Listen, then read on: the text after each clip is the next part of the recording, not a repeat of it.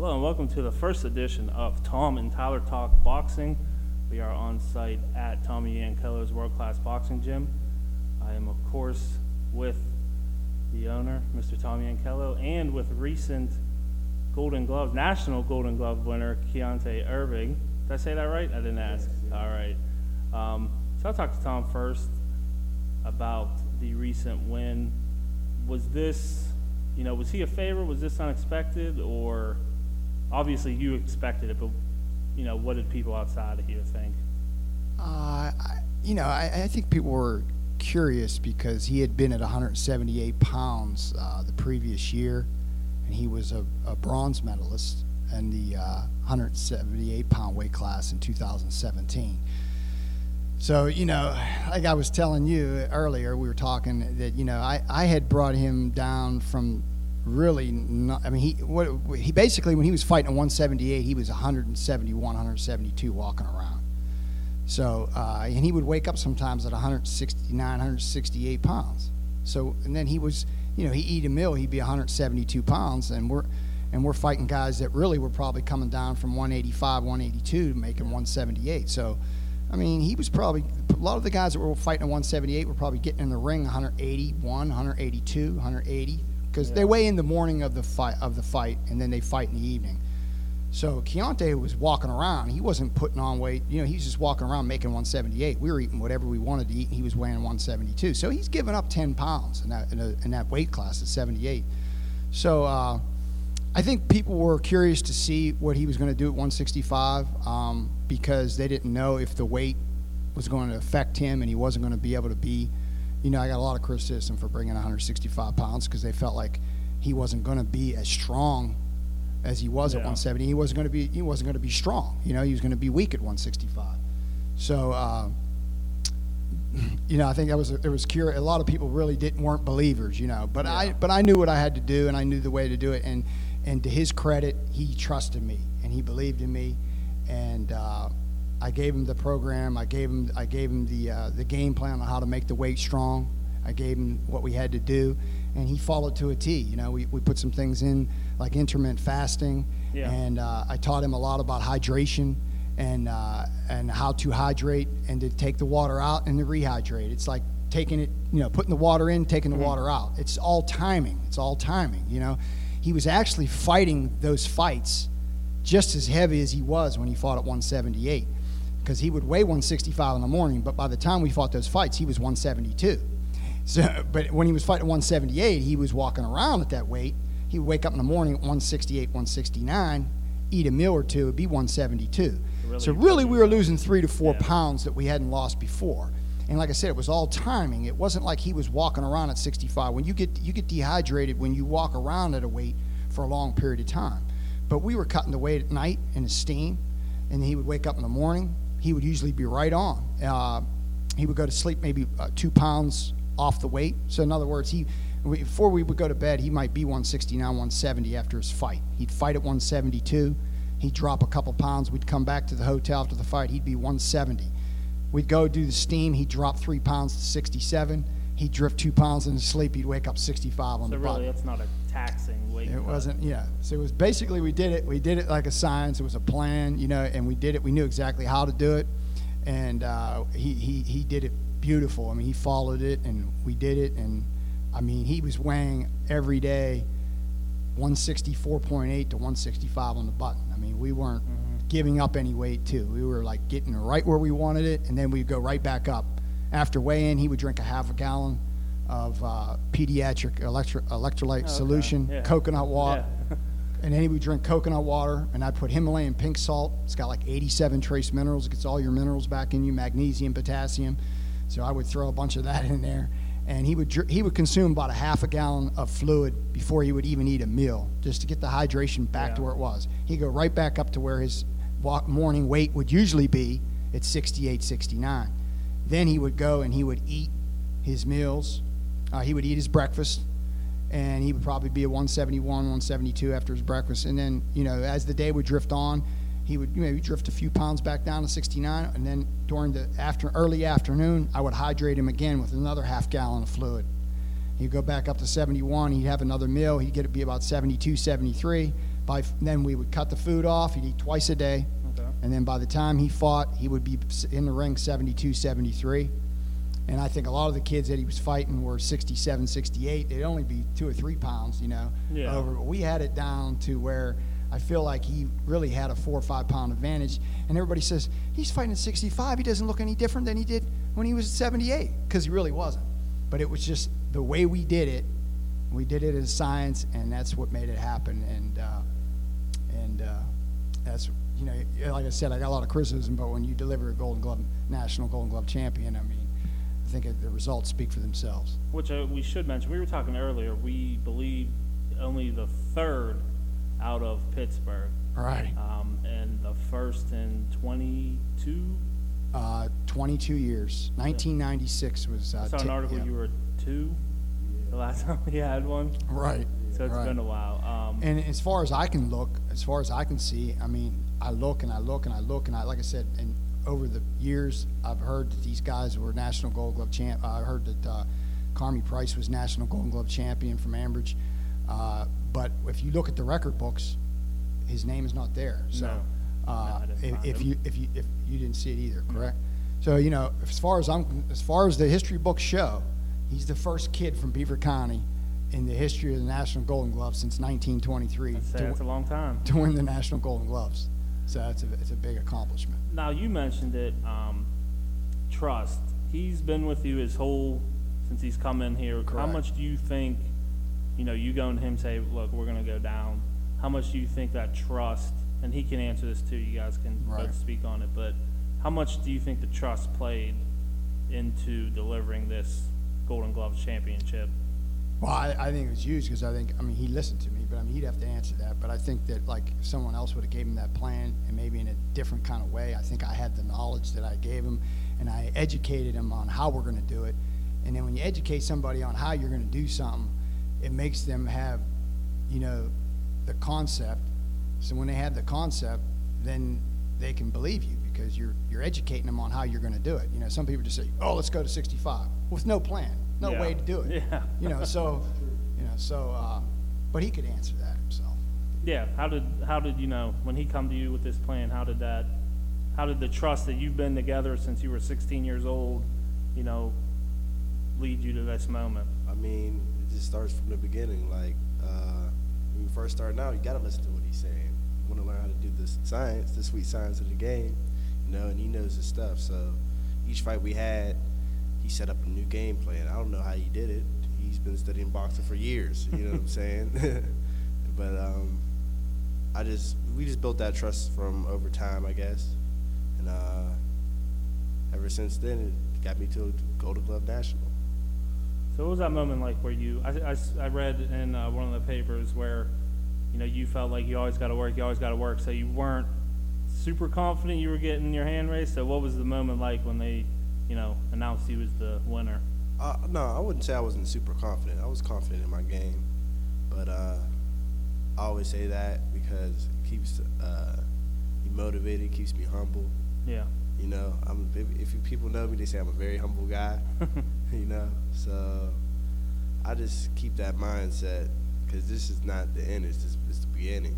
It's a nice time to celebrate, but I don't have that as my destination yet. Yeah, this is just a stop. Just a stop.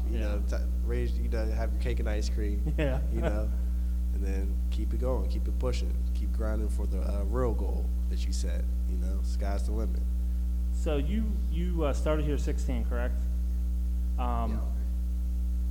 That's not super early. A lot of kids start super early. 16 is borderline late. You're 8 years into it, and you're, a national Golden Gloves champion. What did he bring to the table where you're like, all right, this kid at 16 is someone that I can take, even with a little bit of a late start. I can take this kid all the way. Like, what jumped out to you immediately? Well, just to go back on the process for a second, he did start a little late, but it's funny because the other kid that I had that won the U.S. championships was Raquan Kimbrough, and I had started him at 11. He became national champion at 19. Keontae was 16. It was 8 years, the same. Keontae was 16 and 24. So, you know, it's definitely it was an 8-year process of both guys. What I always liked about Keontae is I felt like he had a good mannerism actually in the ring when first time I ever seen him spar. I think that he was very relaxed in a natural kind of way. Where a lot of kids you have to actually, like, there's certain kids that you have to, like, you know, you have to slow them down. And then there are certain kids where you actually have to speed them up a little bit, get them to motivate. You know, with him, you know, he actually had the relaxation, and then I just had to work on him getting in better shape and getting him more of a punch output. A lot of kids get in the ring, they're wild, and the output is crazy. His was like the opposite, you know. So my thing was that I just had to build from this way his relaxed state was, and that's something I really usually don't have to deal with. You usually have to deal always with calming a kid down. He goes in there and he just throws a bunch of punches and burns himself up. You know what I mean? He was relaxed. He wasn't a kid that I had to calm down. He was just a kid we had to continue to work on getting in better shape. And the thing that I always think that really stuck out with me with him is that the first time I ever held hand pads with him, and I feel that he has a natural aptitude for punching power. He does have a gift. He's heavy-handed. So then, you know, it was about putting the skills together and the fundamentals and the technique to amplify that, to make his natural power be even that much more and take it to another level, to, you know, to its optimal. Working on his footwork, making him a better boxer, teaching him how to fight on the inside and how to fight on the outside. But those are the two things that I liked about that he had. You know, like I said, he wasn't a kid that was just a wild buzzsaw, throw a bunch of punches and be reckless. You know, I think he had a more of a calmer demeanor, which was actually easier for me to, you know, build him back. It wasn't easy. I shouldn't say the word easy, because we had to work on a lot of things with him with conditioning, but I never had to like calm him down and slow him down. He had that poise, if you will, and he had good punching power. Right off the doors. And then, like I said, I knew and then with this, the other thing, of course, is he's always had that tall, long reach and tall height, and that's something he was born with. And so my thing was, you see so many guys that are tall but don't fight tall. They fight small. They don't know how to utilize their reach to its utmost. So that was one of the things that I did. I said, well, I'm going to make his jab as long as possible, and I'm going to make his right hand as long as possible. We're going to watch a lot of Tommy Hearns films, a lot of Klitschko films, a lot of guys that know how to utilize their reach. You know, watch a lot of those films with him, and really when you're working on the mitts, working on the bag, to try to get him to use that jab as long as he can and use his right hand. Because like I said, a lot of guys will be that tall, but they fight squared up and they don't utilize it, you know. So over the years, he's really learned how to utilize it. And in the finals, that was the key strategy in that fight, because that kid it was a counterpuncher, and he had counterpunched everybody in that tournament. I watched all the films that night, and I you know, because we only had a day to prepare for that, from one fight to the next, because you find out who wins, and that's who you're going to fight. So when he would go to bed, I'd watch film till 3 o'clock in the morning. And I realized that kid was strictly a counterpuncher. He would sit back. I says, well, you got to take him out of his comfort zone. His comfort zone is to always have guys coming to him. I said, he has no choice with you. You're 6'3". If you get that jab going, and you start using that jab, and you're long, he's not going to be able to come to you. He's not going to be able to get to you unless he comes to you.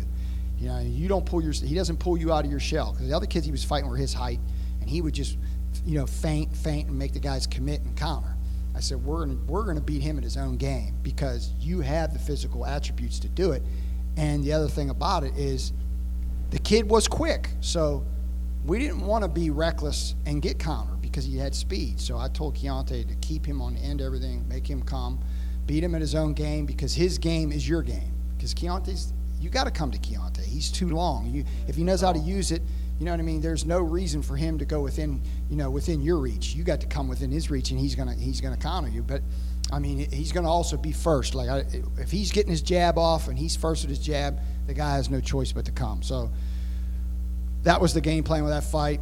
And I told him, it doesn't have to be the most exciting fight. You know, if you're winning with the jab and you're winning when you throw some good long right hands and you get this kid behind, then he's got to come. So that's what happened in the fight. I mean, Keontae won the first round. the kid, second round, he started to come with Keontae.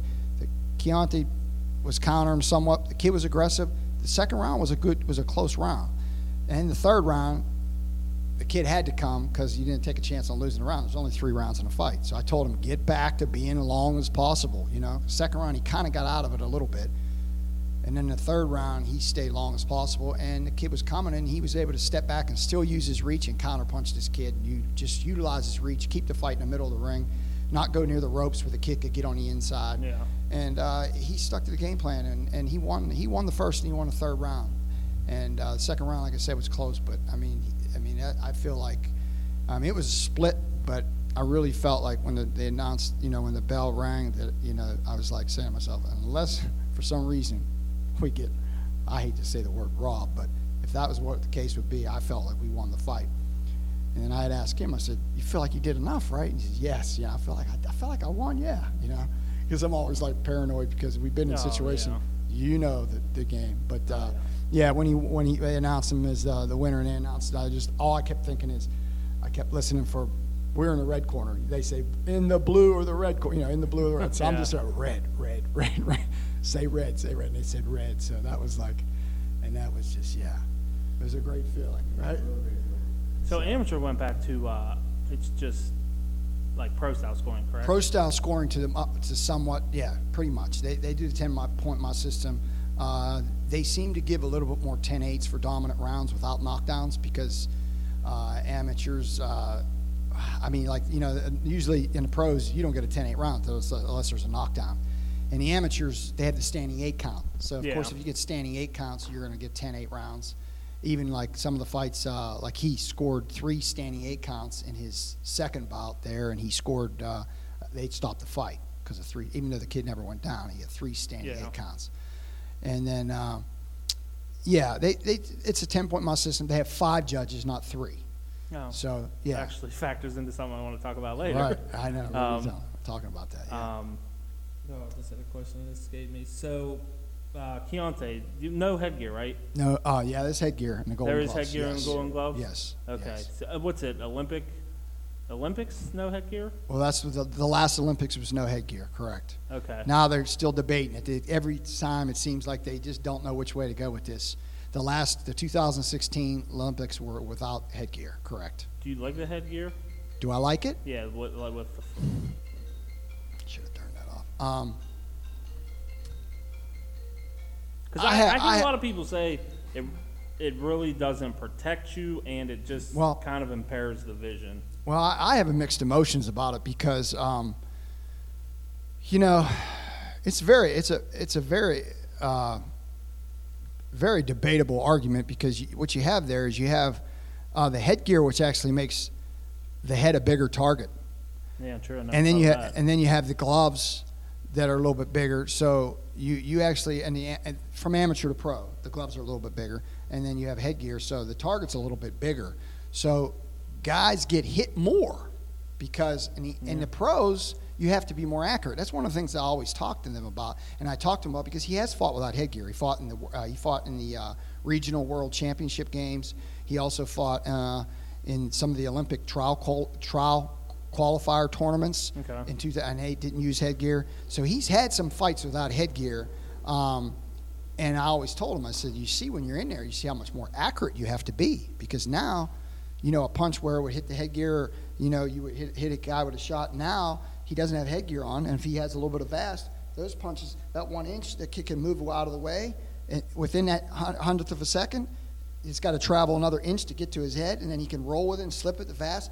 That's why people don't realize that, you know, punching power has a lot to do with accuracy. You know, it's not just power. Yeah. You know, these guys, you'll see all kinds of things happen from amateur to pro. You'll see guys that are good punchers in the pros, and then they get in the amateur. I mean, they good punchers in the amateurs. They go as a pro, and they're not such a good puncher, and then vice versa. Mm-hmm. Guys that are not the best power punchers in the amateurs. Tommy Hearns is a great example. Yeah, Tommy Hearns wasn't a big puncher. Yeah, he was a boxer. When he became a pro, he became a devastating puncher. So a lot of it has to do with accuracy. So I have mixed emotions to that. I mean, the thing is, it would be like arguing also, you know, having a motorcycle accident and you wreck without your helmet. You're going to do more damage. So Yeah. the punches that are accurate will do more damage without the headgear. But the frequency of getting hit, I think the odds are a little higher, a little less when you have headgear on, because you're going to get hit more because you're a bigger target. So it's kind of, it's a debatable argument, like as far as like the concussions, you know what I mean? I'm sure when a guy can land a punch, he can do more impact and cause a major concussion. But their biggest reason why they started to do it is they tried to say that there was actually, because concussions all have degrees. Yeah. There was more concussions with headgear than there was without. But then without headgear, there was more damaging concussions. So Pick your poison. Pick your poison, exactly. So. Do you like the headgear or without? How many have you had many fights without? I mean, I trained without headgear before, so Yeah. I'll definitely like it when I get in the ring for actual fight for sure. Yeah. What 4, 3? Yeah, I think it was 3. Yeah, so that's 4. Okay, so you've had a handful without. Do you feel like there's that big of a difference? You do feel a slight difference. You got to be definitely, like you said, way more accurate. Like taking a shot, is it? Oh, taking a shot ain't that bad. No, it's not that. It's pretty much the same.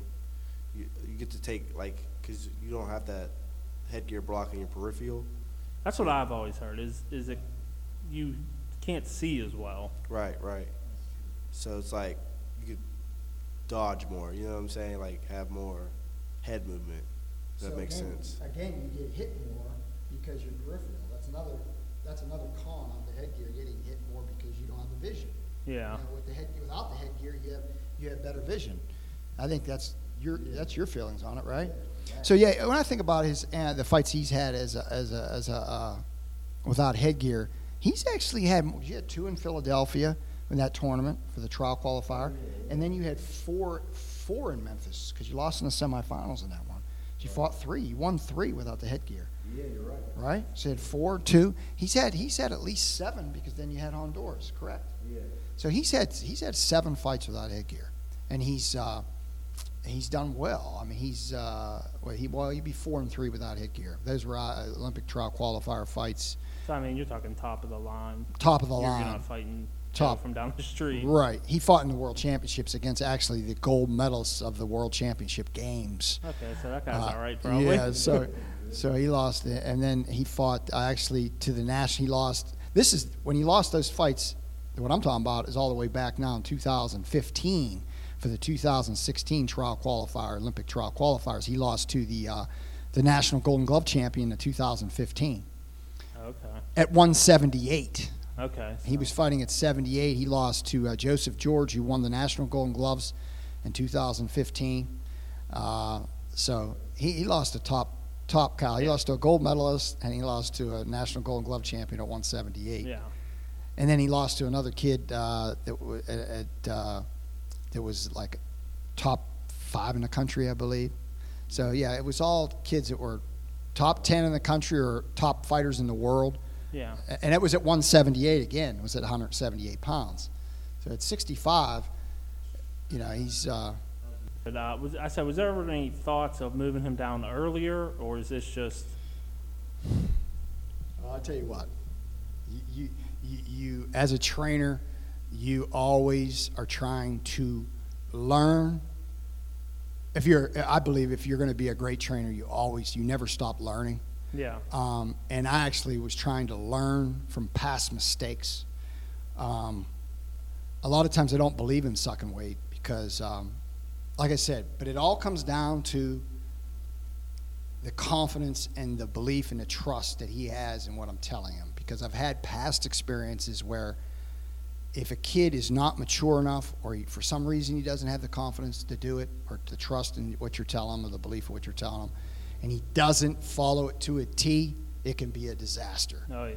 Okay? And I've had that experience where, without going into major detail, that, like I said, if it's not done properly or if the person doesn't have confidence in doing it, that are not mature enough, and whatever it is, it can be detrimental, because if you're losing that weight and you're dehydrated, you're doing the wrong thing, and you're dehydrating yourself, and you're fighting, and you're not 100%, then you know you can really be you can get hurt in that ring. I mean, it's the bottom line. Yeah. So you know, I never really thought. Well, the other thing that I always thought about Keontae is a late bloomer. I don't know if, when he was graduated high school, he was like 5'10", 5'11", and then he graduated high school, and now he's 6'3". I mean, he grew 4 or 5 inches after high school.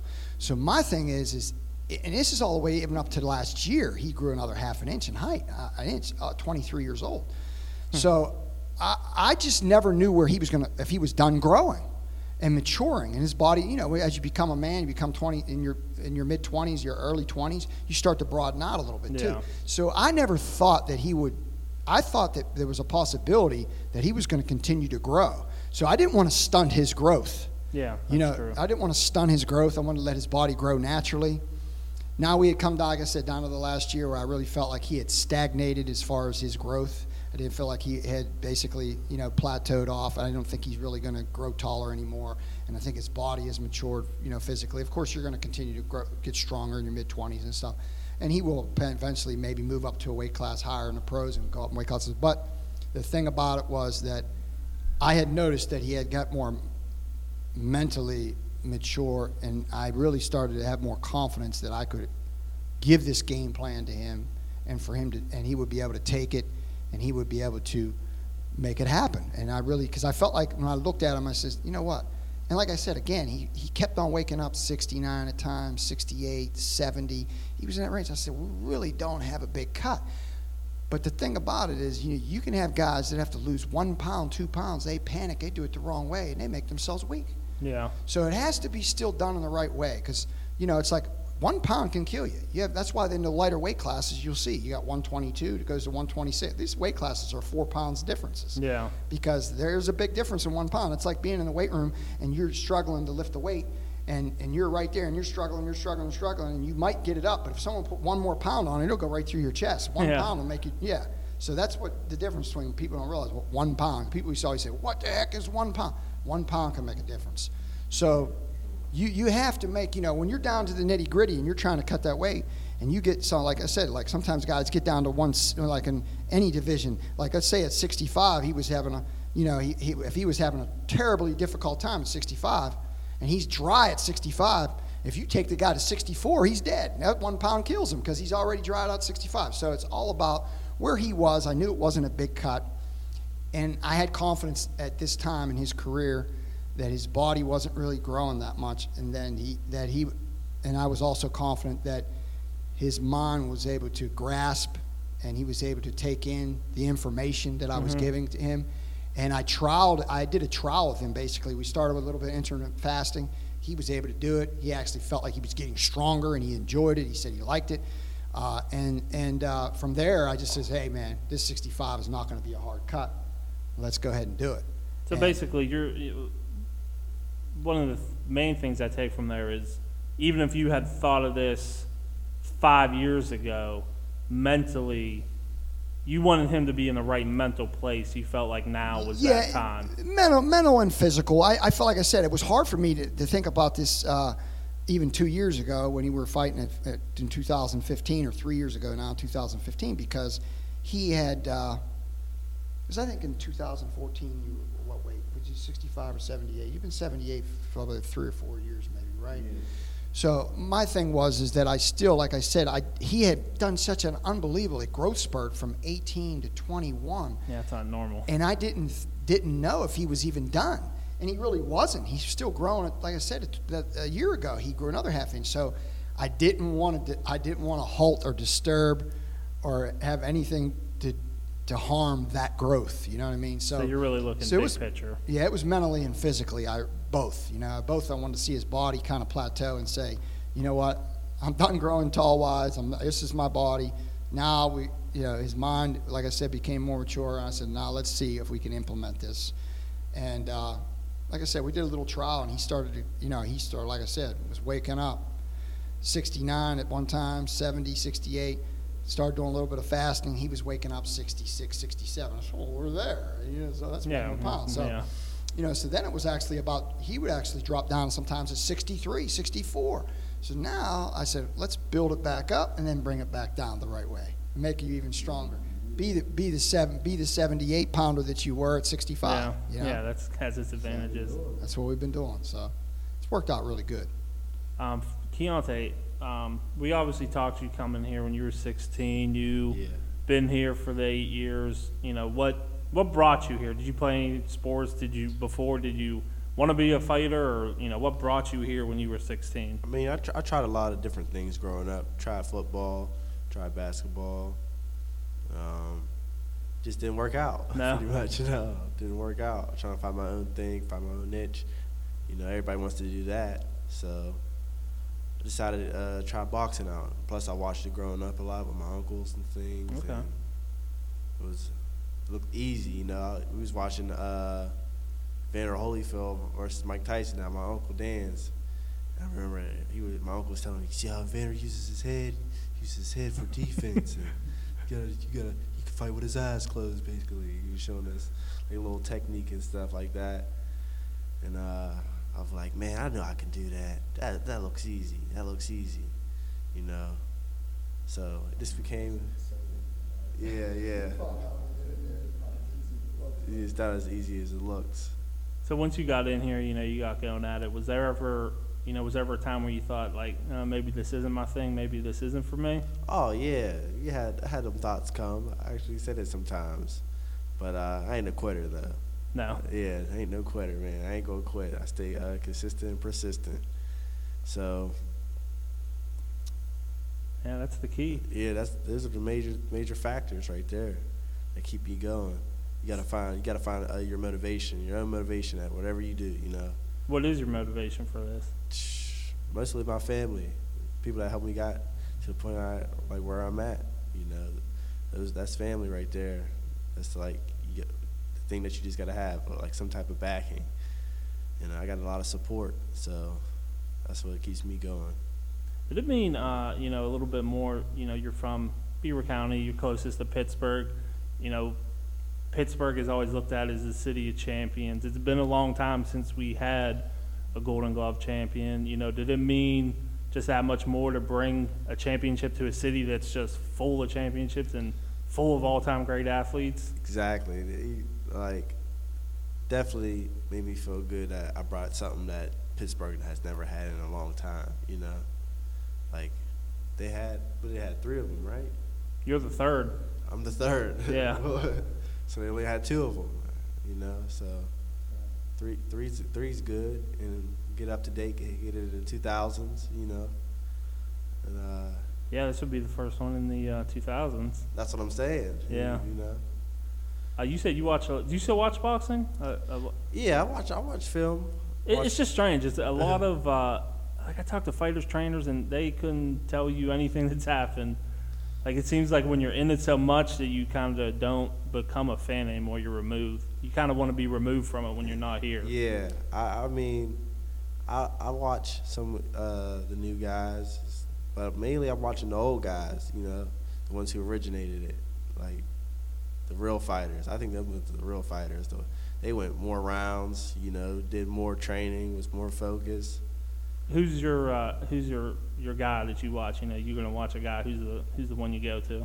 I watch a lot of Thomas Hearns. Yeah, like Tommy said, you are similar. Yeah, similar. same build, same frame, but mine's a little bit bigger, I think, in my opinion. But he was lean. Sugar Ray Robinson, like watching him. Joe Louis, a lot of the guys. Sometimes we watch we watch Mike Tyson clips sometimes. Yeah. There's something to be learned from everybody, probably. Yeah. No matter. Lennox Lewis. We don't copy anybody, but we steal. Yeah.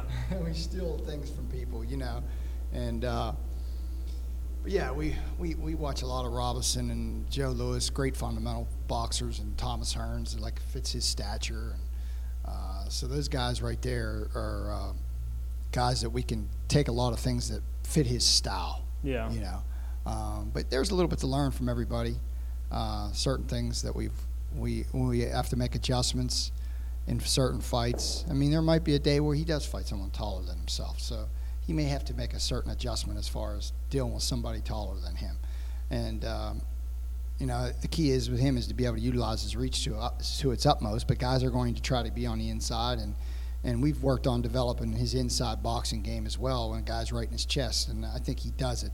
I think that's one of the more impressive things about Keontae is that he is able to fight on the inside better than a guy like Thomas Hearns did in the past. Yeah. A guy like Lennox Lewis and Klitschko, who just you get to the inside, they just grab tie you. you up, Yeah. and they're big guys and just tie you up. Where actually Keontae has the ability and the skills that we've worked on. Rolling with a punch, blocking and slipping, and really learn how to use your shoulders in there and bump a guy up and learn all the tricks with your head and with your elbows, and he knows how to do that. He's very good with his hands and manipulating guys on the inside with his hands and turning guys and really keeping guys off balance on the inside and being able to throw great punches, to the body as well as to the head. He's not just like if Klitschko's in Lennox Lewis, you'd never see him throw a body punch. You know what I mean? But Keontae's a great body puncher on the inside, and he can throw a long left hook from the outside, which is something that Tommy Hearns did do well. He threw good body shots from the outside, and but yeah, we try to make him a well-rounded package. But we're going to utilize our strengths first, but there's always going to be plan B, plan C, plan D that we'll have in our pocket, because I believe in that. I believe that you always prepare for other styles, for other things, for other adjustments you have to make. But at the same time, you're not going to fight someone else's game. You're going to utilize your strengths to its utmost, and then make adjustments as we go along if you have to. But he's big enough and tall enough that, for the most part, guys are going to have to deal with him. They're going to have to adjust to him. He's not going to have to adjust to them. They're going to really have to adjust to the stature that he brings. And he's got the punching power to really get your respect. Guys are not going to walk and be aggressive and just think they're going to get inside of him because he's tall. Because first of all, it's no picnic if they do so happen to get on the inside, it's no picnic. No. But on the outside, it's hard to get to him on the outside, because they got a lot of punishment they have to endure to try to get to the inside. And then once they get where they think they want to get, it's no picnic in there either. So it's something that's going to be very hard for a lot of guys to deal with. And we're very confident as we move on here. Like I said, it's just the beginning. He won there, and now we will. So what's the next step after? Well, I think that it's about weighing your options. We're going to put a lot of fillers out and see, what we get as far as promotional contract offers, and then, our leverage is to say that, we always have the option to stay in and going into the Olympics. Guys have done it, like me and you had talked earlier. Yeah.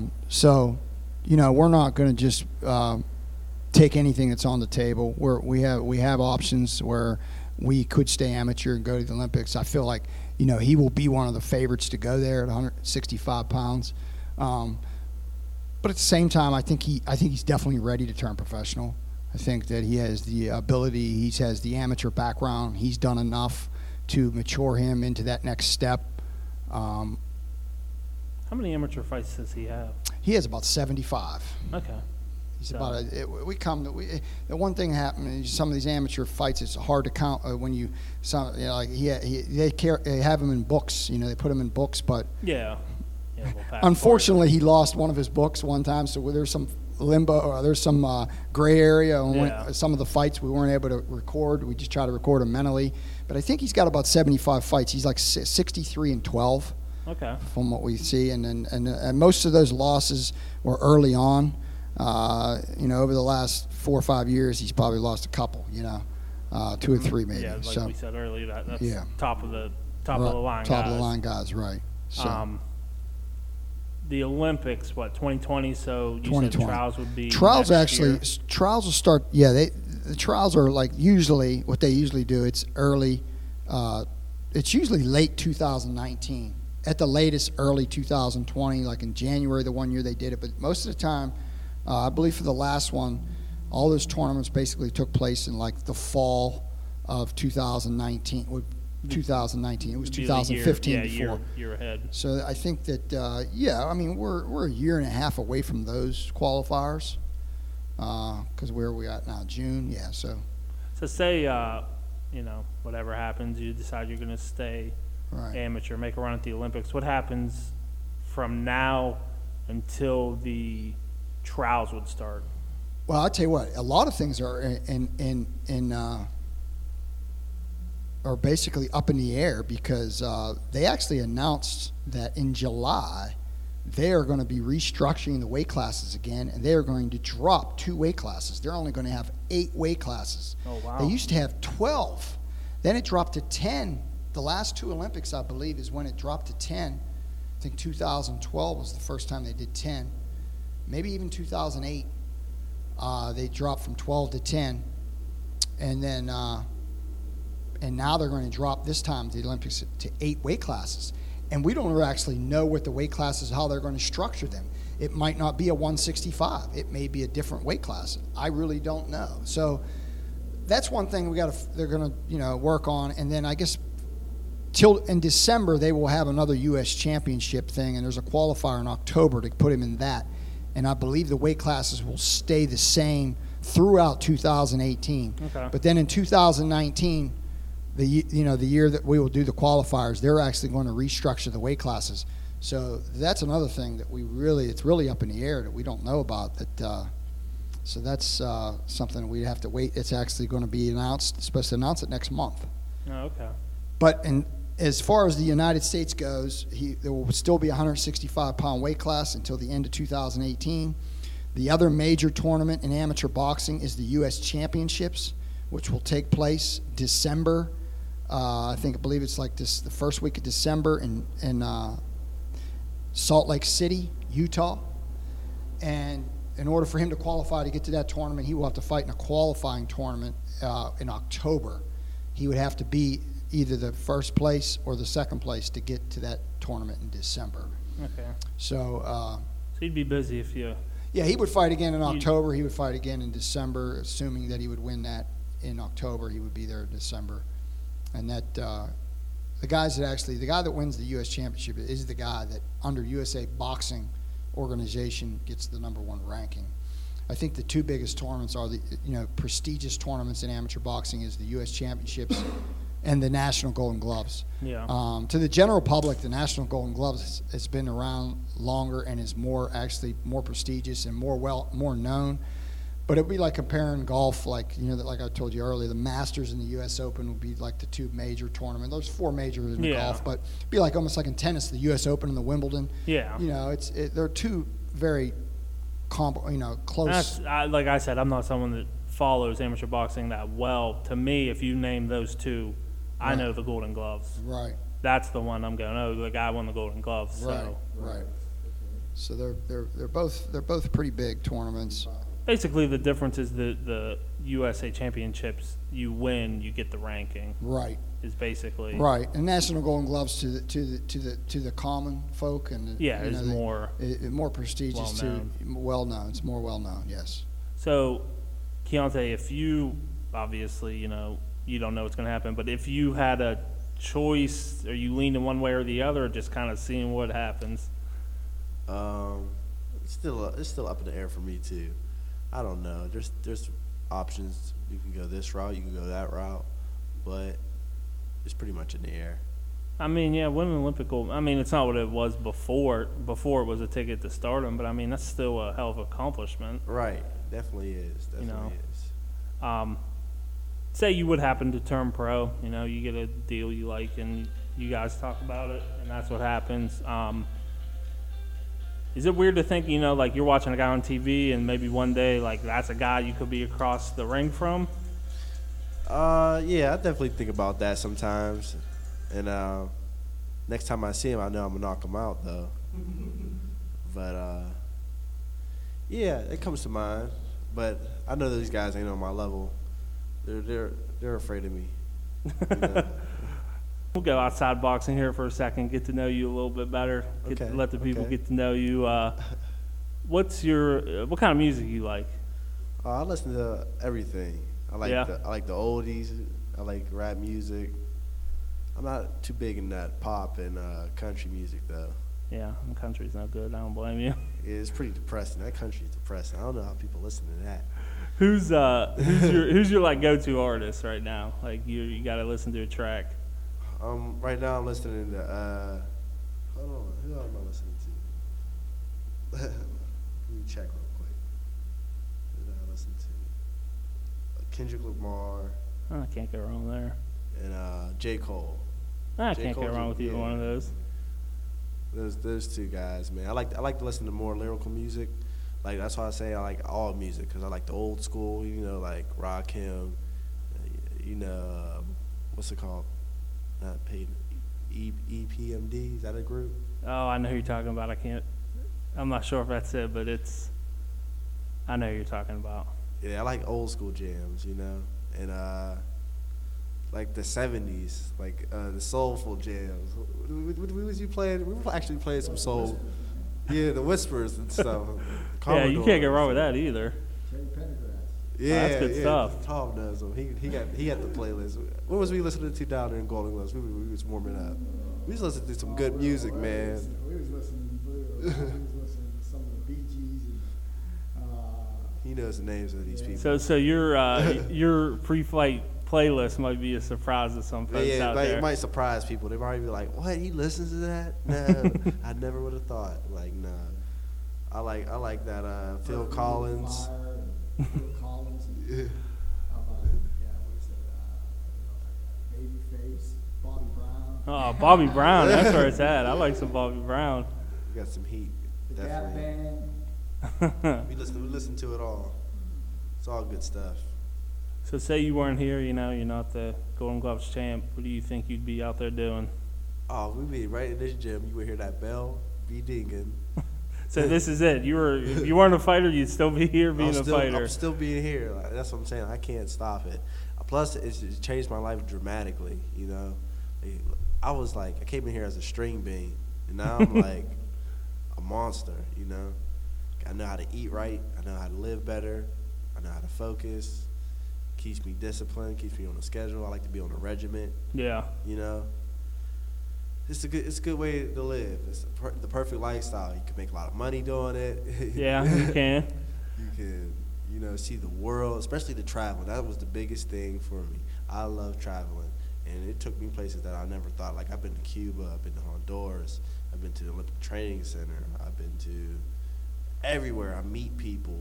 Vegas. Yeah, for Vegas. I'm out in Vegas. That is. So really, even if this was like you come in here, you're 16, you do the amateur thing, you're like, I'm good at this, but I don't really want to take it pro. You're still probably coming here every day because it's made you a better human being. Period. Yes, I could definitely say that. It has. And I got this experience, a lot of things that people usually don't experience in my eyes, at least growing up around here.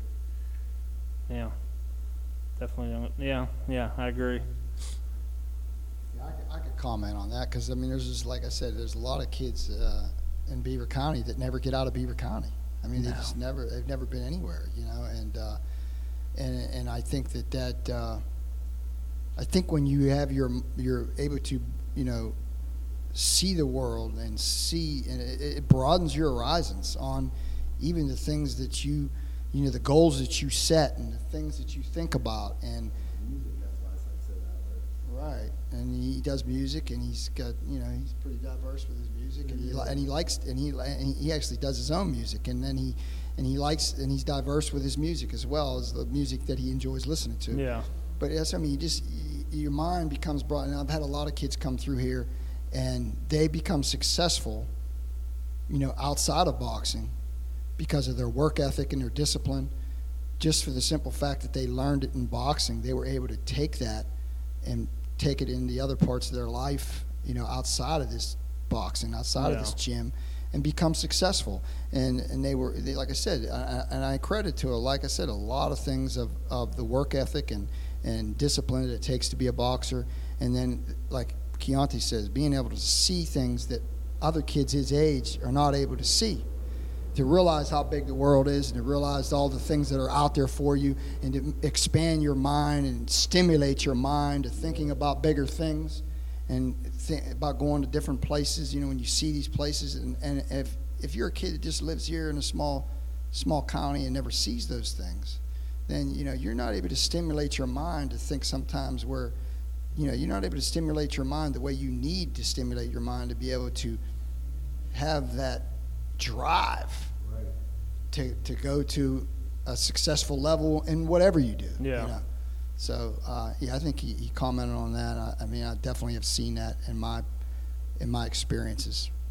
What's it like for you? What's it been like to watch him grow over the past 8 years? Man, it's really I'm proud of him. I mean, he's come a long way, and we've been through it, man. Let me tell you, I go at it with him. I mean, it's not always peaches and cream. Yeah. I mean, we've had our battles, and but like I told him, I was even telling him this yesterday. I mean, everything that I did, and everything that I've said to him, and there's always been a motive of why I've done it, and the motive was that I knew that he had the ability to be a champion in the amateurs, and I still believe he has the ability to be a champion as a pro. And I didn't want to relent until he was able to accomplish that. And I'm still not. I told him, that's just the beginning. I'm not going to relent until you are able to fulfill your potential, And everything that, like I said, that I've pushed him and done things, I've done things that maybe he's questioned, but there was always a reason why I did it, because I felt like at times I wasn't getting the best out of him, Yeah. And, sometimes you just can't sit back and just hope it's going to work out. You have to freaking really, in the past, sometimes I've just sat back and said, oh, just see where it is what it is. It's going to go where it's going to go. But then sometimes you have to really, really, really,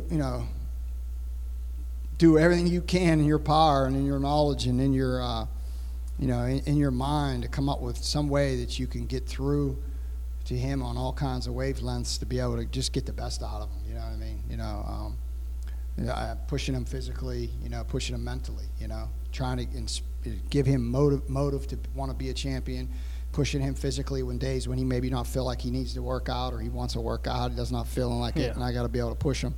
Yeah. So those things are always for a trainer, not an easy task, but like I said, with him, I've just seen so much potential. I see so much potential there that, like I said, it's not always going to be peaches and cream. It hasn't been in the past. It's going to continue. When you're preparing somebody for war, it shouldn't be.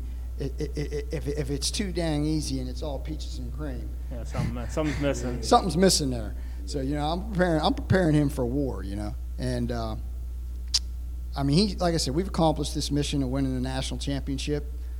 And now, wherever we'll go, we will, like I said, we'll take one day at a time, see where it's going to go. If it's a professional, if it's still amateurs, go for the Olympics.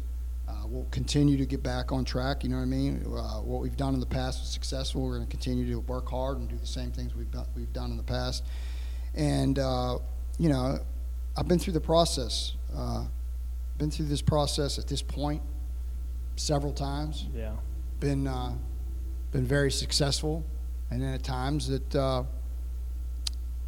maybe it could have been more successful. Wish it could have been more successful, but been very successful a lot of the times. And most of the times, I tell you that there was a problem or it wasn't success. I think it was, like I said, it was distractions, outside influences of someone getting off track. You know what I mean? The athlete getting off track. It's like I said, like what we've done to this point, we have to continue to do that.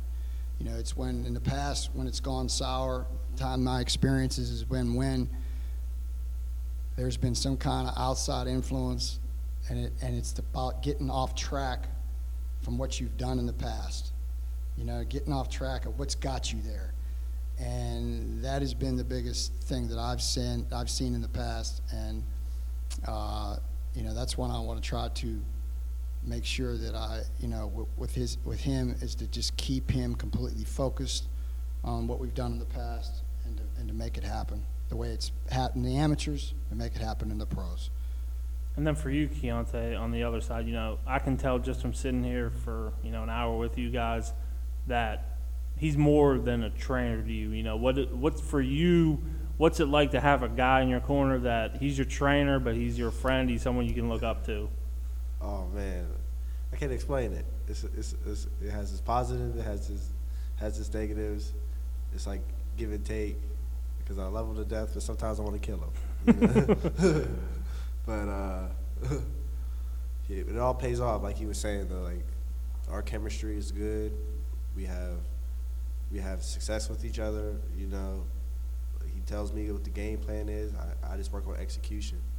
Just focus on that, and that's what helps us get to where we need to get to. Do you feel like if you went into another gym or had a different trainer, do you feel like you would be at this point?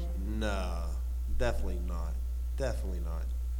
Just from like me traveling, because I did get the experience working without him for one time. That was a little awkward for me. Yeah. I'm sitting there learning with these different coaches. The way they hold pads is different from how he holds pads, and different techniques on because everybody has their own opinion about their technique on how you should do this or how you should do that. Not saying it's wrong, but it's just like I'm not comfortable with it. Yeah, it's just different. Yeah, you just throw me in. It's like a bunch of apples are playing with each other, and the orange just pops in. It's like, what is this orange doing here? What's going on? But it works out. It's good. I'm glad I'm with them. So it would appear from everyone involved, no matter what happens, amateur, pro, you guys are yeah, we're together. We're locked in. You're locked in. Yeah, the deal is sealed. Yeah, like Tommy said, he's been here. He's been to the top of that mountain, so it's good. It's a good guy to have steering you, I think. Oh yeah. The experience that we had a couple times that he went away and then he actually went to Cuba, and it was funny. He was training with the Cubans, and they were teaching him things that basically so they could beat them. It was funny. The Americans went down. We went down. Pittsburgh went down to Cuba. Yeah. And they actually took them into the training headquarters, and with the Cubans, they were training with the Cubans, and it was funny. They came back, and Keontae was showing me some of the stuff that they were showing him, and I said, "What Cuban do you see that fights like that? I think they're setting you guys up, telling you to fight this way so they can beat you, right?" It was kind of funny. And then what happened is I told him, I says, throw that stuff right out the door. I said, listen to what I'm telling you. Go back to what I'm showing you because this is what fits you. I don't care what they're showing you. That don't fit you. So then we end up fighting the Cuban on the Clemente Bridge. Yeah, I remember that. Yeah. On the Clemente Bridge. And he fought at that time. That kid was ranked number 3 in the world at 165 pounds. Not in the pro. I mean, not in the Cuba number 3. He was ranked number 3 in the world at that time. And Keontae had done a little bit of work with him down there, right? Yeah. I think he knew the kid was good. Everybody was talking about how good the kid was. I said, you're not going to fight that kid like they're showing you. You're going to fight that kid like we know how to do it. Yeah. And he beat that kid. That was a heck of a. At that point, that was an upset because. Knocked his mouthpiece out and really rocked him with a couple of real nice right hands, and he was definitely the underdog because at that point Keontae hadn't been ranked. He hadn't been ranked at 178 pounds even. Like I said, when they fought that fight, that kid was ranked at 165 worldly. Keontae was fighting at 178, but again, when they fought that fight, I believe you weighed in at like 169 that fight, and that kid was like 168 and a half. Yeah, So they were really the same. You know? And that kid was fighting it, and when he was fighting in competition, he was fighting at 65, and Keontae was still fighting at 78. But that fight right there, that was another thing that proved to me. I says, wow, if I take him down to 65, I already know what he's done against a kid that was number 3 in the world. So that was a kind of another thing that played in my mind during that time, and that's already been over 2 years ago, right? 2016 maybe that was, I think so. And then so that was another thing that made me think about 65 for him, that he was able to compete at a world level that night, you know, and the kid was the same weight. I mean, like I said, he was like 69, the other kid was like 68 and a half, 69 himself. So I said, man, that kid's making 65, and we make 65, we know exactly where we are, you know. That's what I think. I think really, you know, like I said, if he was to stay amateur, I think at 165 pounds, he's only going to get better. I mean, I think he's going to would be one of the favorites for the Olympics. Yeah. So, you know, with that being said, you know, I mean, we're just, like I said, we're going to play this day to day and see what comes our way as far as offers, and then try to work it out. Try to work it out either way. You know, we go for the Olympics. I mean, it'll be full blast for the Olympics. If we turn pro, it'll be full blast for the pros. I mean, either way, we're in it to win it. I mean, we have no other goal other than to be world champion or Olympic gold. You know, one way or the other. He's definitely he's in it to be the best that he can be. I think he's got a great potential. Just got to stay the course, man. Just got to stay the course. The process, like I said, I've been through it. You know, many times. I've been at the top of the mountain, I've come a little short at times with some guys. But you know, I know what it takes to get to the top, and I know what it takes. What's missing when you fall a little short. You know, so I know both sides to it, and you know, I know the differences, and I know what it is. And if you look at history at 165-pound Gold Glove champions in the last 25 years, not all those guys make it to be a world champion. So it's not like I said. I told him it's like at the beginning. You know, if you get signed with a promoter, it's like a kid, you know, that gets a good GPA. He's got a good high school diploma. He just got a great GPA and a great high school diploma. He's going to be able to get into a good university. But he's still, when he goes to that university, he's going to have to go 4 or 5 years to get that degree, to get to that level, to that major level. He's not going right into the money. He's not going right into the level. A lot of people think he wins this, and he's going to be. It doesn't work like that. You know, when you know that when you're a gold medalist, maybe more. It's going to be more. Even then, that doesn't mean much anymore. Even not anymore. It doesn't mean as much. You're a silver medalist, a bronze medalist, an Olympian. He's a national champion, which means that these guys that turn pro around here that don't have a national championship, they're basically like high school dropouts. Yeah. Okay? Yeah. They're high school dropouts looking for a job. He received his diploma. He with a good GPA and a good SAT score. Now he's going to be able to get into a nice university. He's going to be able to get into that university and have an opportunity on getting a degree and have that name and to get himself to go to that next level. Once he gets that degree, now we're in the world championship level. It's like just like baseball. You got single A, double A, triple A, and you got the major leagues. He's gonna skip, because he won the Nationals. He's gonna skip single and double A ball. He's gonna go into triple A ball. Trying to 4 or 5 years, he's gonna be into the major leagues. Yeah. Then another couple more years, he's gonna be a superstar like Alex Rodriguez. That's the goal. You know what I mean? Like guys like that, Barry Bonds, guys that are major league players. Like Mayweather's the major league, the NBA. He's the all-star. You know, Canelo Alvarez, Golovkin. Those are the stars. You know. But if you look at those guys turned pro. Golovkin turned pro in 2005. That's 13 years in now. Now he's become a star over the last 3 years, maybe. I was gonna say, 4 years. I remember watching him on YouTube, like, I don't know, and he wasn't heard of for another 3 years. And sometimes that's hard for a kid, like, to understand, and I always try to educate him with that, you know, about how important it is to stay humble and stay the track, because, you know, you have all these people around you that think that you're doing better than you are, and then that sometimes you think you should be doing better than you are, and it hurts your feelings that you're not, maybe, you know. But if you got to look at, like, Floyd Mayweather was a bronze medalist in 1996. Floyd really didn't make major money until he fought Oscar De La Hoya in 2007.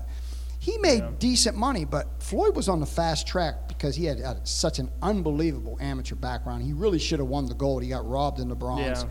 And he turned pro. He was making a lot of money, but he became world champion faster than a lot of guys. It was like less than 3 years. He was still in his 20s. Yeah, he was still in his 20s. But again, it didn't happen overnight. He had to fight his fours. But he was world champion. He was one of the guys on the faster tracks. Yeah. But, I mean, if you get guys like Gennady Golovkin, really, you never heard of Gennady Golovkin. He turned pro in 2005. You didn't hear of Gennady Golovkin until 2012. Yeah. Over the last 6 years is really, since Glufkin's been 30 years old, is when we really started Yeah. to hear about Glufkin. And he wasn't. He was the B-side when he made his HBO debut. So, I mean, he was basically a pro for 6 to 7 years before he became that HBO star. I believe his first time on HBO was 2012. Yeah, it was against The Polish guy. Proska. Right. Who was supposed to be the guy. Right. And he just smashed And him. he just smashed him. And I believe that was 2012, right? Yeah, it was around then. So, I mean, you're looking at 2012. He turned pro in 2005. You're looking at 7 years before he became an HBO star. So it doesn't happen overnight. And that's the biggest thing, that, you know, about staying humble. Because, you know, if you don't stay humble, you're going to get off track. And you got to realize that track is just not, like I said, he you know what I mean? He's not, it's like I said, he's got that diploma, he's getting to get into a university, but he's got to work for the next 4 or 5 years to get that bachelor's, to get that master's. And then he's got another 2 years or 3 years to get that PhD. The PhD is where the real money's at. You know? Oh, yeah. So that's the thing. You know, he's got 4 or 5 years to get a bachelor, then another year to get a master's, another 2 years to get a doctorate. So when you get the doctorate, that's when you're making real money. When you get the master's, that's when you're a world champion. Yeah. A lot of guys don't make major money the first when they win the world title. It's defending it and becoming a star. You know, I was always told as a young kid, you don't make major money winning a world title. You get a major money defending the world title. Yeah. You Not know? a true champion until you defend. That's right. And that's true. When I had Spadafora, I mean, the money that he made being world champion was nothing. But when he became that champion and we defended it 3 or 4 times, the money went up significantly. It's night and day with the money. I mean, the money went up times 12, times 10, you know. Yeah. So those are the kind of things that, you know, you have to know the process. Those are the kind of things that I have to keep him grounded. Because I've had it. Like I said, been through this process where, you know, I've been to the top and I've come a little short. And when I come a little short, it's usually outside influences, and the athlete, his mind, the fighter, his mind goes somewhere else, and he begins to basically, feet come off the ground and they fly away, and you can't say anything to him. Yeah. You can't tell him a thing. And you know, I've been in those situations where I couldn't even say anything because they couldn't hear it. You know what I mean? Because just like I said, couldn't stay the course and be humble. So. That's the biggest thing, man. That's the biggest thing. And if he does what he's been doing, he's been following, you know, the plan and staying the course, man, I really think that he's going to be a star. I think he's got the potential to be a dominant middleweight, dominant super middleweight, light heavyweight. I think he got the stature and the height and the reach to be able to go to light heavy and be dominant someday. Our first goal, if we return professional, would be the middleweight champion, then super middleweight, light heavyweight. You know, I think those 3 divisions, I think he can really excel at, and that's the goal. I think those 3 divisions are his divisions. We'll start off at middleweight, and at middleweight, I think that, I mean, his stature and his height and his reach are as big as anybody in history. I mean, forget about what's going on right now. I mean, it's hard to find a 6'3" middleweight with a 79.5-inch reach with power in both hands. I mean, that doesn't happen. I mean, Yeah, it's a unique fighter. You'd have to really look in history to tell me who compares to that, because I really don't think anybody compares to that. Well, I think, like you mentioned, Hearns is the guy that jumps to mind. But Hearns was, believe it or not, I mean, if you look on BoxRec, he was 6'1.5", 6'1 3/4", and his reach was, I believe his reach was 78. He's a little taller. He got a little bit more reach and thicker too. a little thicker, yeah. Hearns was but that's about the biggest comparison, because give it to Tommy. Tommy Hearns was a 147 pounder actually and he went up pro. all the way to light heavyweight. Yeah. So he's a little smaller than Keontae, a little bit. But again, Thomas Hearns did start at a lower weight class, so he's a big guy for middleweight. He's a bigger middleweight than Hearns was when Hearns was a middleweight. You know, Pavlik was the other close one you showed me. Pavlik was the one that was very close. Kelly was about Keontae's size. He was 6'2", 6'2.5", and he was a big hitter like Keontae. His reach was 75. Keontae's is 79.5. Just measured it the other day, so he's got another 4.5 inches in reach. So that's really hard. Yeah, you're right. It is hard to find someone that really matches up. Hard to match him up with somebody in history, really. It's been that big at middleweight. So, and I think he's got a better jab. You know, Kelly was a banger, but I don't think Kelly utilized that reach. He really didn't. I mean, he fought a little bit smaller. You know, he would put himself in the heat. I mean, he was always in the heat there to be hit at times, you know, but he was such a big hitter. But he didn't utilize his reach the way Keontae is able to do, and the way we work on and we try to execute. And I think that's going to be a huge asset as we move forward. I think he's going to be very hard to deal with that. And like I said, he's got punching power in both hands, and he's got power and I mean, all his punches. I mean, he could knock you out with an uppercut, a right hand, a left hook to the body. He's got a devastating jab. So I think, like I said, we're going to be ready to go back to work, ready to be successful in whatever avenues we go. Yeah. And seems like you guys are confident. For sure, absolutely. All right. Thanks for stopping by and spending the time. It was nice. It was a treat. Oh, yeah, sure. It was nice to meet you. Oh, thank you for having me. Again, congratulations on the recent title and whatever comes your way. It seems like you two guys are confident, and I think you will be successful. So good luck in the future, and I'm sure we'll talk again at some point here. Oh yeah, we're gonna keep talking. Gonna hear some good things. All right, thank you. All right, we're back here, just me and Tom. We're going to talk about, since there's no big fights this weekend that I have come across, a couple minor IBO title fights and stuff, we're going to talk about where we think boxing's at, just kind of look at the game, what's the state of the game. The first thing, to kick it off, do you think in America will boxing ever be looked at as a major sport again, like it, maybe not the heights it was in the past because it was huge, but you know, similar? Do you think it'll ever get near that again? I think it could. I really do. I mean, like I said, you have some new promoter. Eddie Hearn is actually from the UK coming over here, going to start a new live streaming series that's going to go on every month. We had the PBC going on there for a while. I noticed, all I can tell you is that in my gym I've had a lot more interest of people wanting to do boxing. Definitely, for sure, a lot more people wanting to take classes and learn lessons and do private sessions. And we've had more gyms actually open up in the area. It's definitely a lot more public interest in the sport as far as in my experiences in the past. So with that being said, I just think it's going to become a lot more popular as these, because I think, like I said, we had talked about Eddie Hearn is one of the top promoters in the UK, as Anthony Joshua, who's the heavyweight champion, and he just signed Danny Jacobs. So you're looking at a guy coming over here is only going to make the American-based promoters step up their game to even do more shows on their end, to find other avenues through the internet and through other networks, trying to basically negotiate and recruit other networks to do boxing. I see. So everybody competing and really trying to keep up with pace with Hearn, with what Eddie Hearn's going to try to do over here. I think that boxing is going to become more seen on TV, and I think with the internet and social media and all the ways to be able to market boxing, and you have top promoters that, you know, have invested interest to do so, I think that it's going to reach a lot more people than it did in the past.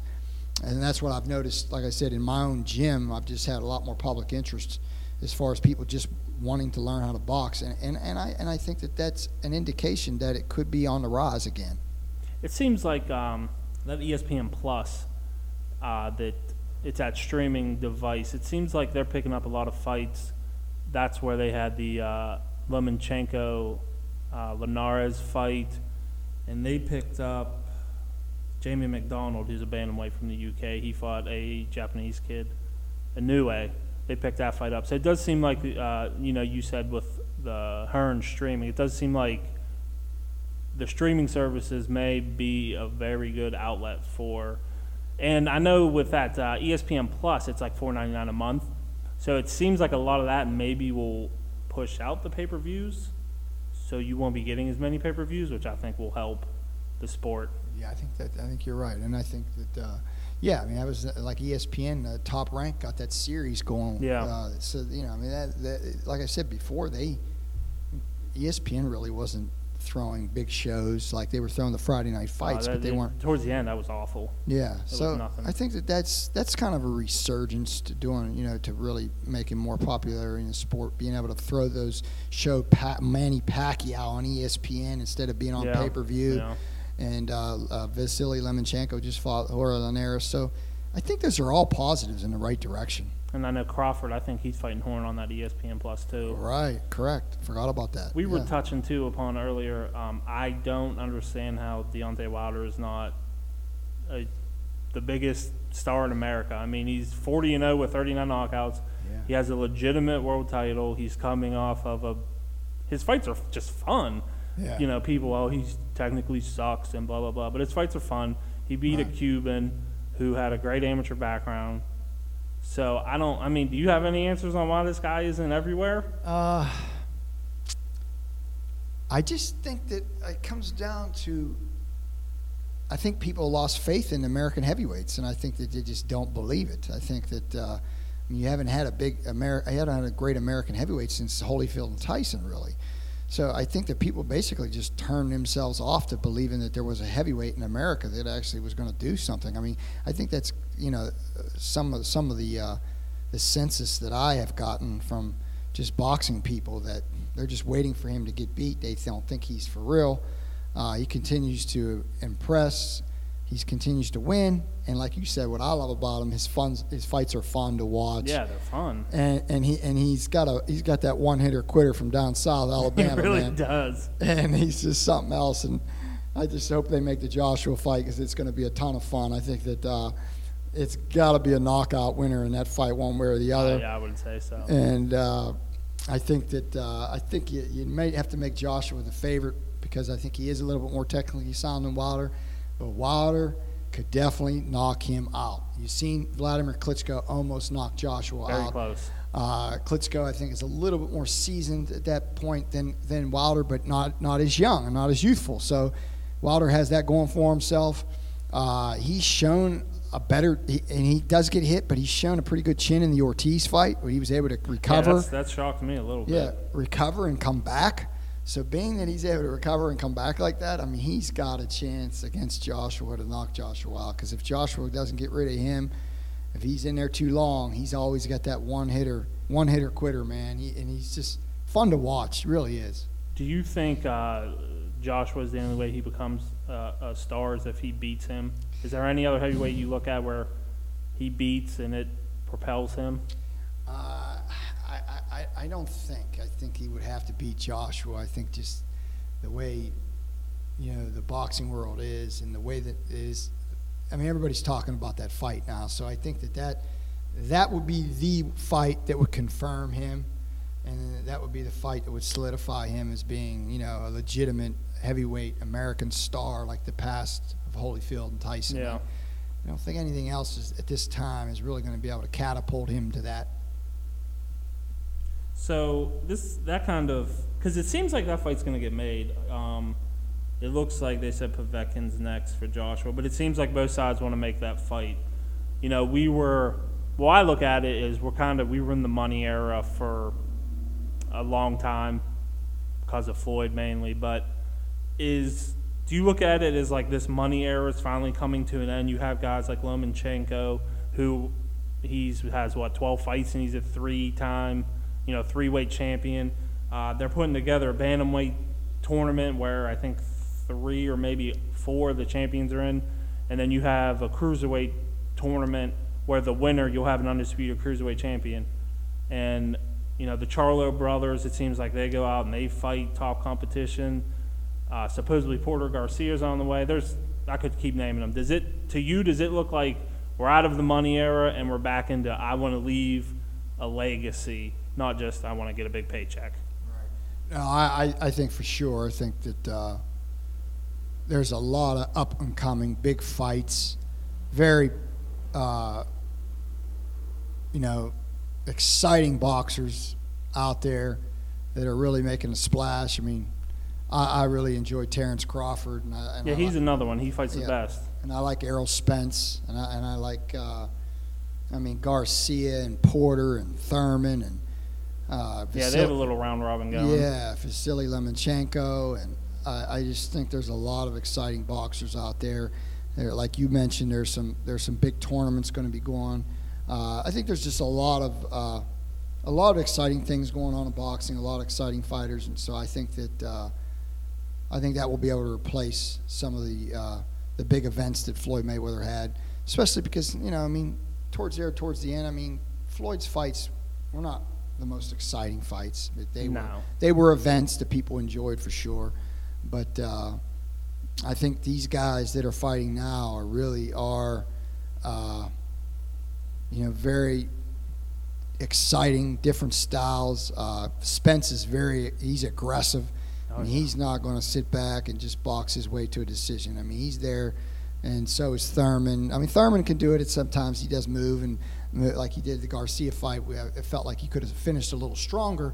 But he's an exciting fight. He got a big punch, so he's always there to knock something. He can always score a knockout, knockouts are exciting. And Danny Garcia is a very exciting fighter. And he kind of got that Floyd thing going. People don't like him, so people tune in to watch him lose. He almost has that going for him too. Garcia? Yeah. Yeah, I believe you're right. Yeah, I think so as well. And then you got Sean Porter, who just brings it 100% every time he fights. He's a guy that just is going to – when he fought Andre Berto and he fought I'll never forget how he trucked Paulie. Oh, yeah, that right? was brutal.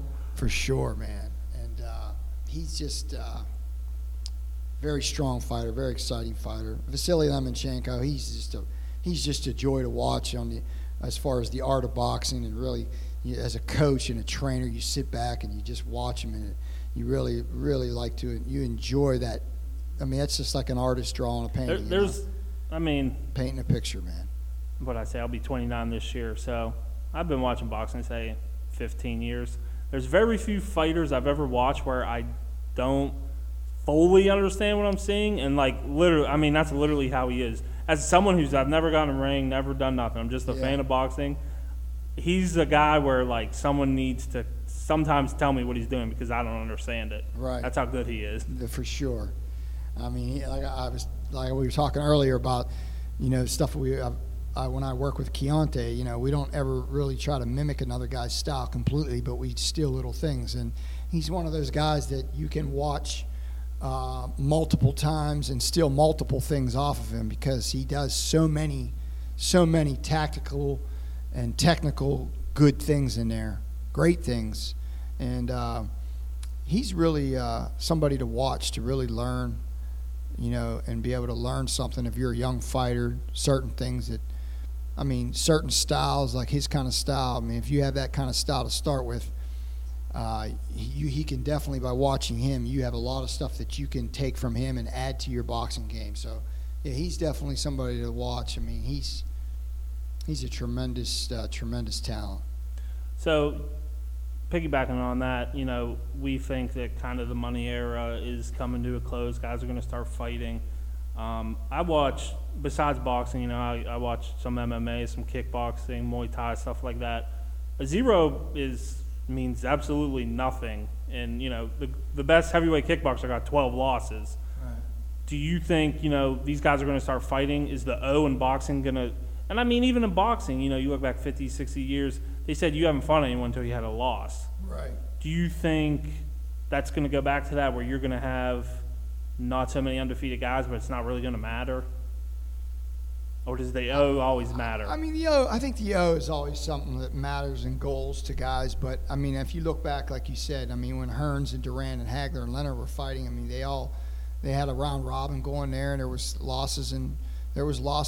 Each guy had a few losses. And they had losses sometimes early in their career, and then they attained greatness as time went on. And I think that those fights there, whether they had the O or not, all four of those guys go in the all-time great category. Sure.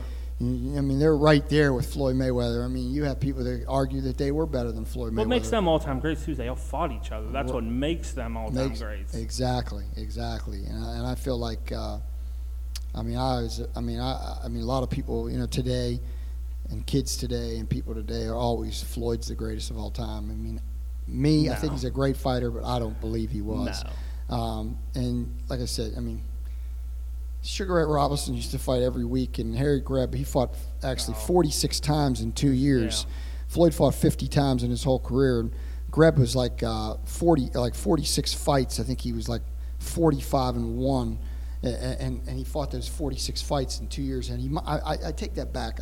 I'm not positive. If I'm not mistaken, he didn't lose from a 1919 to 2000 and 1919, 1920. I believe he fought 46 times and won all 46. It was 46-0. Yeah. Sugar Ray Robinson was 40-0. He lost to Jake LaMotta, and then he won another 91 straight. Yeah. He was 131-1 at one time. So it's hard to just think that, or it's hard to, I would disagree with just being undefeated is the main factor. It's who you fight, how frequent you've been fighting, and how the competition that you're fighting on what kind of basis and how frequent how frequent it was. And I mean. Floyd may be the best of this era. Yeah, maybe. But I agree. You almost can't compare. Like you said, how do you compare a guy who fought 46 times in 1 year, who probably fought world champions, guys that were going to win world champions, guys that were top 10 ranked, to a guy that fought 50 times in his life? Like, right. It's not the same thing. Not at all. I mean, as a trainer, you know how hard fights can be. I mean, Floyd made it fights easier, because of his great defense and things that he did. But, competition's everything. I mean, it's all in who you're fighting. I think, Floyd's a great fighter. There's no way taking that away from him. But, he had close fights against Oscar De La Hoya that a lot of people thought could have won either way. And when he fought Oscar wasn't in his prime. No. Oscar was nowhere near his prime. So what happens to him against Oscar in Oscar's prime? And that's why I say sometimes when these guys just talk about he's the greatest of all time. I mean, when you see him fight Jose Luis Castillo as a lightweight, I personally think he lost that first fight. That fight right there was so close, and I thought he lost the fight. I mean, a lot of people thought the fight could have went either way. But the bottom line is Jose Luis Castillo was never the lightweight that Roberto Duran was. No, you know what I mean? So, like, you can make all kinds of reasons why, Floyd Mayweather's not the greatest fighter of all time. Even, like I said, the Maidana fight first time was relatively close. Yeah, I thought he won, but it was close. But I thought he won the fight. But, again, Maidana is he's no Duran either. No, yeah. He's no Roberto Duran. He's no Sugar Ray Leonard. No. He's no Marvin Hagler. Marvin Hagler was heavier, so we won't really throw Marvin Hagler out at you. But, Pernell Whitaker was great. I mean, there's a lot of guys that were just great. Chavez was great. I don't think that he'd had, if he was in an era where he had to fight multiple guys like Duran, Hearns, and Leonard had to do, and he had to fight those guys of that caliber. He's not undefeated. On a consecutive consecutive fight basis, that durability and being able to be consistent at that level, it's hard for me to agree that he would have been able to be undefeated. Yeah, I agree too. I agree with that too. Couple quick things. Boxing has its issues. Do you think my big thing is with judging? I think there should be more judges. Like you said earlier, there's 5 in the amateurs. I think probably 5 in the pros would be a good number. I also think, which I don't know why, but I feel like ex-fighters, trainers should be judges. I feel like obviously they understand the sport really well. And I also think maybe you remove the judges from the side of the ring, put them in a room, by themselves with a muted TV so they can see everything that we see. A couple of things I think of. But do you think, should there be more judges? Do you think they should try to get fighters and trainers, ex-fighters, ex-trainers? And do you think maybe removing them from ringside where the crowd can't influence them and where they would have a better – because – judges, they're all seeing something different. Would it help if they all saw the same thing? Yeah, for sure. The reason it's so hard to see the same thing is because you have a squared ring there, and so you have judges in the amateurs. You have 5 judges. You have 1 on each side. So when you have 1 on each side, I take that back. You have 1 on each side, and then you have a 5th judge. So you have 2 on one side. You have 1 on the other 3 sides. Yeah. So depending upon how the fight's going on in the ring, there's certain things that at certain sides of the ring you don't see. I may see a back and another guy sees a side, so a punch That's right. lands, I don't see it. You don't see and it. 2 other guys do. Right. So that's why the judging is so hard. My thing was if you had a squared ring, if you wanted to do 5 judges, somehow you would do 1 on each side of the ring, and you would elevate the other one to look from that view over top. I like that. That's a good idea. Or either that, or like you said, put them in a box up in the arena with a TV room with a muted television. That would be your 5th judge. That would be possible. The biggest thing with hiring trainers and boxers to beat, and why some of these guys don't have any past experience, it's just a simple fact of the state of the game and the sport.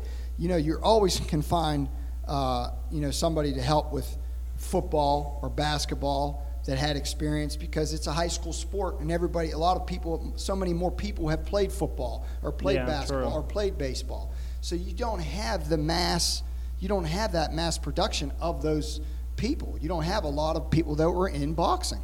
So it's hard to find people. You find people that love the sport, and that's what you end up with. A lot of times you don't end up with ex-fighters or ex-thing, because you may end up with a lot of ex-fighters and but there's so many boxing matches going on, so that the number of boxing matches to the number of people that participate in the sport, that have been in the sport participate as a judge or a referee, it's hard to come up with that, because like I said, the numbers are not there like they are in the other sports. I mean, everybody has played, for the most part, at some level in high school. Even though I didn't, most kids have played baseball. Most kids have played football. Yeah. I actually did play baseball. I didn't play football. But, how many – you can go to all these schools and ask how many kids box. I mean, the number – it's nowhere near close to the other sports. So as adults, you just don't have that many – you don't have the number, you don't have the numbers to pick from to get what the thing that you were talking about. They always have those referees and judges. There's just not enough participants. Or at least take – maybe not for everywhere, but these bigger fights, you get a guy that, and you don't have to be a former world champion or even a guy that was a pro, just somebody, because like I said, I'm a fan. I've followed boxing, I've covered it, but I've never been in the ring. So there are things, me and you can watch a fight and we can see totally different things, because you understand it at a level that I just don't. Right. So maybe for the bigger fights, get these guys that really understand what they're looking at. Right. Oh, I agree. And then it comes down, it's just like even in the amateurs, a lot of people are complaining about the judges, and these judges should have experience to be able to judge. Well, the only problem with that is, if you put that criteria that the only people that are allowed to judge those fights have to have experience of being a fighter, or a coach or a fighter, you won't have judges. Yeah. Because first of all, they're not getting paid. No. In the amateurs, it's basically volunteer. You're lucky if some guys give you money for gas. For the most part, it's volunteer. So you're asking someone to volunteer, and then, in other words, you want all these things, but then, you want all these things, but it's not possible because there's no money to be paid. There's just little resources to attain what you desire. You can't. There's not that many. Like I said, there's not that many participants that do have the experience that are willing to do it for free. Basically, there's no infrastructure to make it happen. And like you said, it's not profitable. It's not. So that's the thing. If you put all those criteria and all those things, the people would have to have credentials to be that. You just won't end up with the judges. I mean, you end up not having. Fights wouldn't happen. Yeah, that wouldn't be good. That wouldn't be good. Fight. So it's a hard thing. The state of the game would have to develop and evolve over years to be able to get that. Like we were talking about, the state of the game, is boxing going to become bigger? If it becomes bigger, then again, you will be able to change other things if you're able to get that state of the game at a higher level. So I think that's where we're at right now. It's almost like it is what it is, to a certain extent. Yeah. Like I said, yeah, the big fights, yeah, I definitely agree. It should be, but I've been in it long enough that, I just feel like you accept it the way it is, and you just do your best as a coach, and you can't complain about the judges.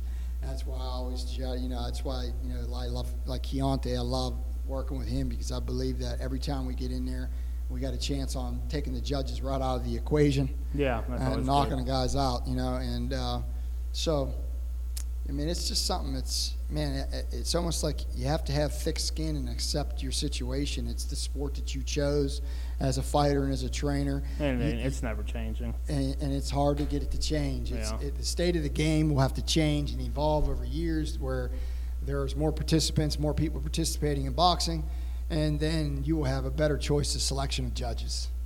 Yeah, people more experience. We'll be dead and gone before that ever happens. I think it could happen, though. You think? I think I don't think that would be the case. I don't think that's the case. I think that, like I said, I think you got some things going on where you got Eddie Hearn coming on, you got these other guys coming on, and I see more popularity come in the gym. I think more people want to take personal lessons, more classes have gone on, other gyms have opened, boxing gyms. So I think the sport is on the upswing. And then I think, over time that could evolve into having more judges and having people with more experience be able to take those roles as judges and referees. So I don't think that it's something that's not possible. Even in the next 20, 25 years, I think you might be able to solve some of the things you're talking about. Yeah. But I don't think yet. And I don't see it in the next 10, 15, No. Next 20. That's a big, judging and decisions and things. I feel like that turns a lot of people off from the sport. And that is the thing. You're trying to build a sport and trying to build popularity, Yeah. and then you have bad decisions, and then it turns people away from the sport and frowns it against it. So, yeah, it is hard. It's a very difficult sport. It's so subjective, and it's so hard. It really is. I mean, yeah, like you said, it's so subjective. You watch a football game, a team scores 31, a team scores 30. The team that scored 30 lost. Right. You watch boxing, and it kind of drives me nuts. Every fight that's close is now a robbery. It's not like, a close fight's a close fight. Right. But, you get fights where, 50 people watching, 25 minutes say this guy won, 25 minutes say this one, and nobody's really wrong. Right. It's a close fight. It's a close fight, yeah. So, I mean, I think, some of the things you were talking about as far as the judges and some of those things could be solutions, Try it. What's something. the harm? What's the harm of trying it? Right. That's what I always think. For sure. Like the, like with the instant replay, is it really instituted anywhere where you can look to see if a cut was? I know. I don't lie. It's there. Use it. Exactly. I don't understand that. I was just about to mention that. There's so many times where these referees, they mess it up saying. That's a hard job, Yeah, sure it is. And that without instant replay, how many times have guys said that a headbutt or a cut was opened by a punch when it was opened by a headbutt? Yeah. And the guy can lose it on a technical knockout because of it. Yeah. So yeah, I think the instant replay on situations should come into play. Between rounds, something like that should be able to be reversed. You get a minute. Right. You can clearly, these HBO guys, they pull up, replays how fast. You can pull up and have whoever look, a judge or have someone look at it. It doesn't seem that hard. It doesn't seem hard. I think that a lot of those situations should be able to be reversed. Speaking of reverses, last question here. We talk about the state of the game. Do you think this is a slippery slope? I thought about not even asking this, but I'm going to anyway. It's a good topic, I think.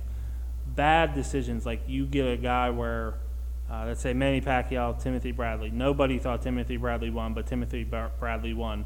Do you think they should be able to go back and look at that and maybe reverse it, not to a Manny Pacquiao win, but maybe like a no contest, and maybe maybe just switch it to a no contest, because I was saying maybe no contest with a rematch, but just say it's a no contest because the judges got it wrong. That opens up a can of worms. That's there, my thought. That's slippery. It's very slippery. But, I'm going to tell you about that fight. The fight was so strange, that fight. And I'm going to give you – I sat ringside live for that fight. Okay. I was training Roy Jones at the time. Okay. And he was working for HBO, and when I went to Vegas for the fight, we were training for a fight, so I trained him in Las Vegas at the time. And then, he would get me HBO pass to go to the fight. So I had a real nice seat for that fight. I was basically right behind press row, a little bit off, not directly in ringside, but from maybe that refrigerator or the back of this room, maybe, 40, 50 feet. Yeah. I watched that fight in the arena, and I thought that Pacquiao won 9 or 10 rounds. Yeah. On TV, it appeared that way. 9 or 10 rounds, I thought that. and that's funny you say on TV, because when I watched the replay on TV, I had it 7-5 Pacquiao. Believe it or not. Yeah, so you had him winning, but a lot closer. Yeah, I had it a lot closer. So, it's so crazy how sometimes when you know the outcome, your mind sees things differently.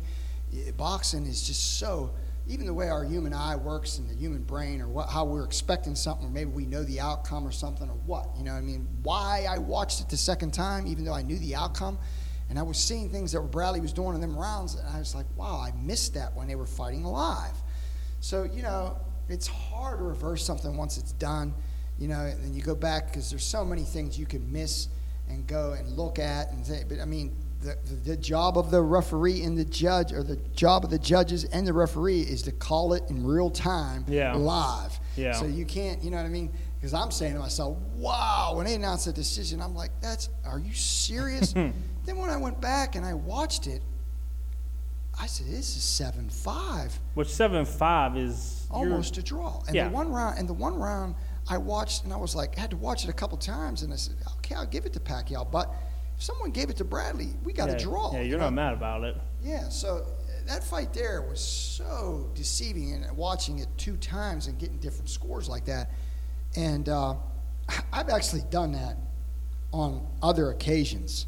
So that's why it's really hard for me to see them be able to do something like that, reverse it after, because you can always get a different score watching it the second time. But it's like calling like in baseball, calling something live, and then, do they have the instant replay in baseball now? Yeah, but it's only on certain things. It would be equivalent to your calling a ball and a strike. You strike a guy out, and then you go, no, I want to look at that over. Right. It's even basically equivalent. Even the next day, I'm going to come back and call balls and strikes different. Yeah. So when I watched that fight, and there's other fights I've actually watched in the amateurs, even recently, one of the fights that Keontae fought a year ago, I really thought we got robbed. I mean, robbed.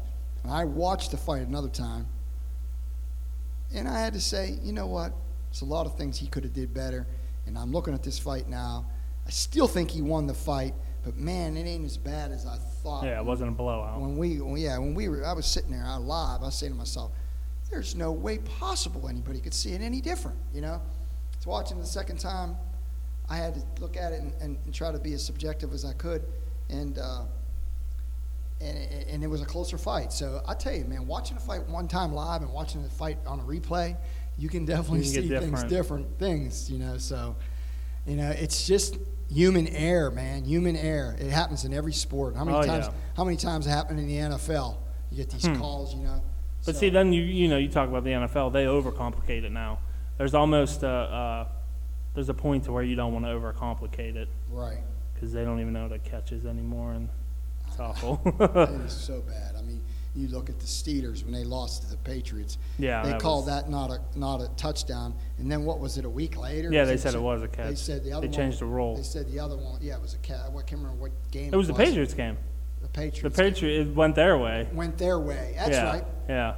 And they called it a touchdown. Yeah. So it's something that's very hard to come up with the solutions.